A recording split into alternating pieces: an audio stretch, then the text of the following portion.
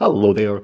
So the other day, Harrison Ford was honoured at the Cannes Film Festival. He got his own special award, surprise award, and of course, he was there for the world premiere of Indiana Jones and the Dial of Destiny. And this is something I was meaning to do in June because, I was going to do quite a lot of Harrison Ford related stuff in June, but I thought, it's topical since it's happened in the last few days. May as well do it now because I wasn't doing anything else today, review or recording wise. And this is why I actually consider Harrison Ford to be the ultimate movie star. To me, he is my favourite actor forward slash movie star, just call it what you will. To me, he is the absolute icon. And he's always one of these people. He makes pretty much anything he's in worth watching, even if it's not so good, even if it's a bad film or whatever. He always delivers the goods in that sense. And that's one thing I'm going to take away, even from just looking at the snippets from the negative reviews for Indiana Jones. A lot of them are still praising his performance. That's quite telling as well. And to be fair, he does look great in the trailers for it as well. So we'll see about that. But he does have this aura and this presence and this whole thing. It's like men want to be him and women want to be with him type thing. I don't know if we're allowed to say that nowadays because of other things, but it is what it is. It's he's one of the ultimates when it comes to that sense. The other thing as well, if you look at his career as well, he's just an absolute natural. And I've said this before, there's some people who, they just have that natural aura, that natural charisma, that natural magnetic screen presence that cannot be taught. You either have it or you've got it. You can go through all your acting school colleges and all of that nonsense. You can do all the technical things all you want, but some people just have that natural aura about them, and Ford has that in spades. And he was like a struggling actor in the 60s. Of course, I've seen this interview recently that he gave when Return of the Jedi came out, when he was talking about how some producer said that he would never make it, and, he would be like a bellboy or something like that. Well, that take did not age well. So, of course, the big break came in, well, he was in America. He's been in a few films, like he worked with George Lucas before in American Graffiti in 1973.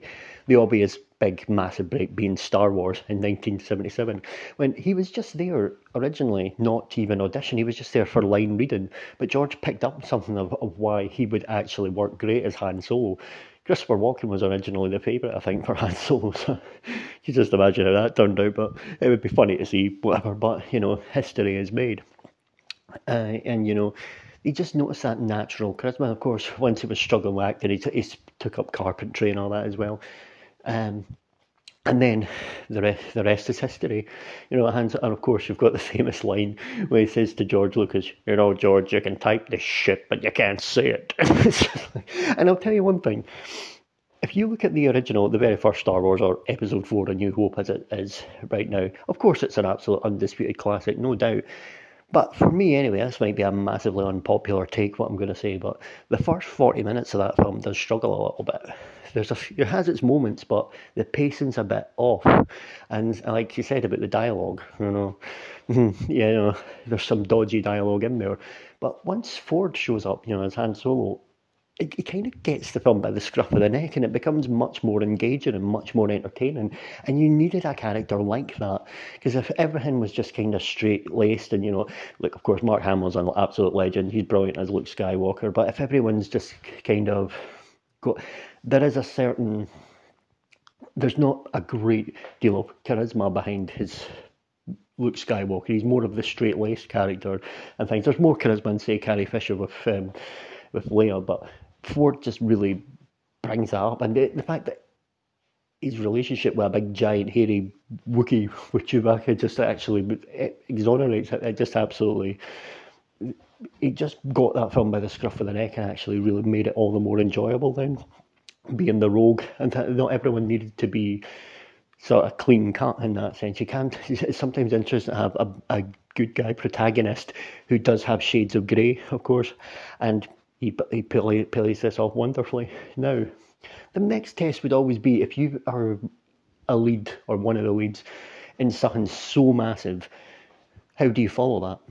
How do you follow that? You could get pigeonholed with that forever in many ways, because let's be real, if you look at it, some even really successful and great actors like, say, a Tobey Maguire, Tobey Maguire has not had that many big successes outside of Spider-Man when you look at it.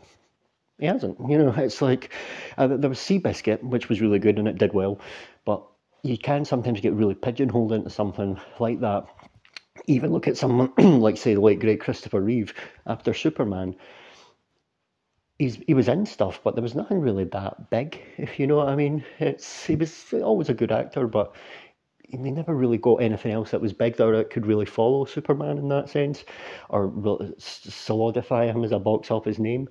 But a few short years later, 1981, Indiana Jones, and again, the rest is history. And now you can actually go back and forth of which one's more iconic. Now, Star Wars is more successful, but Indiana Jones has its massive fan base as well out there and is beloved. So you can go back and forth on which one you like best. As a series of films, I'd probably go with Star Wars, mainly because there's been more of them and there's been a lot more things. But as a character, I think I'd go Indy. I really do. I think just the classic adventurer. Again, sometimes it's luck because Tom Selleck was going to originally be in the film, and Spielberg actually wanted Ford, but Lucas was a bit apprehensive. I wasn't sure about doing it again in case it would be like typecast or whatever. Needn't have worried, but because at the end, just pulled off. And sometimes you make your own luck, and that's the thing in there. He's gone and done that now. Even outside the massive franchises, Ford has had some big hits as well. Now, Blade Runner, it was not a big box office success, but it's a cult favourite, and it's again got a huge fan base to this day. Of course, there was the recent sequel as well. Again, completely different character, completely different genre. But even though that wasn't a box office success, he still managed to have great success with that. And even other films, if you look at it, Ford has a really good, strong box office track record outside of the two big franchises there. You've got something like, say, The Fugitive, a thriller like that, action thriller, that was a big box office success and a great film to boot. There'll be a review of that June when we do in June when we do the Harrison Ford review month. With that will be one of the reviews. I'm looking forward to watching that again and talking about that in more depth. But yeah, you've got that. You've got as well something like Air Force One, original film, not based on a franchise, not based on anything else.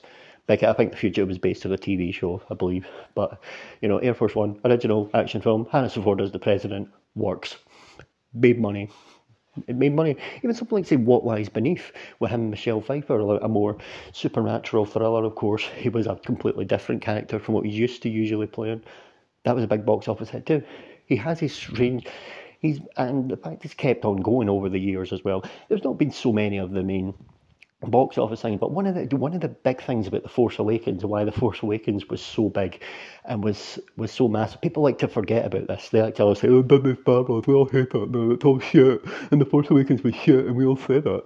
Right, okay, so how many times, how does it get to nearly $1 billion domestic alone, by the way? It was like 900, I think it was something like 920 odd or something, can't actually remember. That's with people going back again and again and again.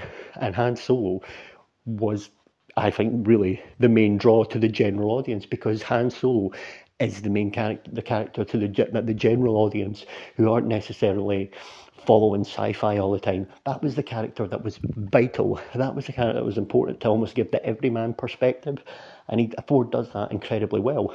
And then other films haven't done as well after that as well once he was gone from it. So I do think the return of Han Solo for the first time in, what would it have been, nearly over 30 years at that point, was a huge draw to the general audience, not just the mega hardcore Star Wars fans. Just an opinion there, just an opinion. But, such a great actor. Even like recently, Call of the Wild, that film we done with the dog, that was actually pretty good. It wasn't a huge success or anything, but it was actually quite good, quite a solid, entertaining enough little film, better than you expect it to be, type thing. So yeah, he's still showing great range for all that, and for the fact that gives me hope in this Indiana Jones film is the fact that Ford was passionate about wanting to do it, because you can take your critic scores and shove them. I'm not interested in if a film gets 50% or 90% or whatever on Rotten Tomatoes. Ghostbusters 2016 is ranked higher than Joker, so let's screw Rotten Tomatoes and all that crap. It ain't worth it. It ain't worth listening to. You make up your own mind. But what Nobody knows this character better than Ford. And the fact that he's passionate and actually really wants to do it and wants to give a send-off that he's proud of, you know, if he's proud of it, then if he's happy with what they've done, then I'm going to listen to him more than I'm going to listen to any snooty bastards at Cannes. I'm just saying, I'm just saying. So, anyway, another thing is, I believe he is like one of the biggest box office draws in history. I think he's something like second place behind Samuel L. Jackson, who of course has done a ton of films and been a part of a ton of franchises as well, Star Wars himself. But of course, his stuff with Marvel. There's another thing to add to your resume. He's going to be in the MCU now. Now, the other thing I mentioned the other day is there have been little wobbles in the MCU and them putting Seth Rollins in it. In Captain America, it's like, hopefully he's mute. Hopefully he doesn't talk like Roman Reigns didn't talk in Hobbs and Shaw. Hopefully they learn that lesson. Or Sasha Banks barely talks in The Mandalorian. But there you go. He's going to be in the MCU now, of course. Terrible circumstances, taken over from the late William Hurt, who was really good as Thaddeus Ross, and it was obviously a tragedy. It's terrible circumstances that he'll be there, but it's another big thing for him as well, and that could give a bit more of a general audience boost, probably, especially if the general audience do like Indiana Jones, and time will tell on that one. He's one of the biggest actors ever, and if you ever want to know how ludicrous the Oscars are, Harrison Ford's only ever been nominated for one Oscar, and that was for Witness in 1985. Never nominated in anything else. It's like, that just tells you everything you need to know about the Oscars. Absolute farce that it is, and the way some people take it so seriously. It's just like, no. Just no. And, so that's just my thoughts. To me, Harrison Ford is the GOAT of movie stars. Don't care what any critic says. Can't wait to see Dial of Destiny. Another thing I should mention, but his comedy as well. He was making little jokes as well in press conference. And of course, talking about how he's quite passionate about Indiana Jones, but he's got this kind of joking disdain for Star Wars. I think it's a joke and it's part of an act, but people are asking him about a Force Ghost, and he's like, I don't know what the fuck a Force Ghost is. Well, it is what it is. But there you have it. So he's great, and of course he does have a real flair for comedy. I just recently finished watching Shrinking with him and Jason Segel on Apple TV. Very good, very enjoyable, and he's great in that. I'll do a series review of that in June as part of Harrison Ford Month, where we'll be doing a few different things. I will be reviewing all the Indiana Jones films in the lead up to Dial of Destiny coming out. So there you go. Anyway, coming up next week, I'll be probably watching the animated Little Mermaid for the first time in a while. First time in a few years. I'll do a review of that with the build up to that coming up. Also, I'm going to do a little thing about the Disney remakes in general, which might be an unpopular opinion, but maybe it's time to show some love to them. You'll also find out about that in the next few days. Plus, in the next couple of days, planning on going to see Fast 10. Give my review on that. Anyway, thank you ever so much for taking the time to listen, and goodbye.